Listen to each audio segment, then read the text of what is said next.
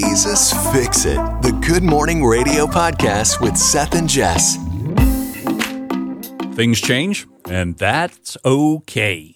There's great wisdom that was shared with me by an associate pastor friend of mine as we were headed to Brazil on a mission trip. He let me know, you may plan for this to happen, but God may have other ideas. So get ready, be prepared, be flexible, and remember, things change, and that's okay. It has stuck with me for a very long time, and it actually came into play this week. You're thinking, what's the topic of the podcast this week? I'm so ready. I've waited. I'm eagerly anticipating. Well, you may have noticed that Jess earlier last week wasn't feeling so good. She was out for a few days. And so instead of trying to push through and maybe cause her voice to be a little more strained than it already was, we decided not to do a new podcast this week, but to let her rest, let her get better.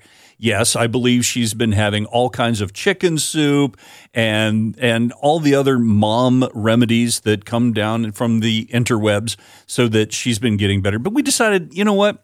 Instead of trying to push through and doing a podcast that is, well, maybe less than our very best, why don't we wait? And so that's exactly what we've done. Things change, and that's okay. We had plans to do a podcast, but we've changed those plans, and we hope that you're understanding. We will be back next week, however. 1 week later, we're going to be back, and we're bringing to you the July month-end wrap-up. We're going to take a look at all the things that have happened in July.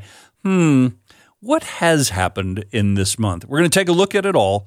We're going to put it through the lens of Jesus. We're going to have some fun and some discussion as we bring you next week live and in person, the brand new episode of Jesus Fix It, the July month-end wrap-up. Thanks for listening. If you have questions or comments, send them to podcast@spiritfm.com.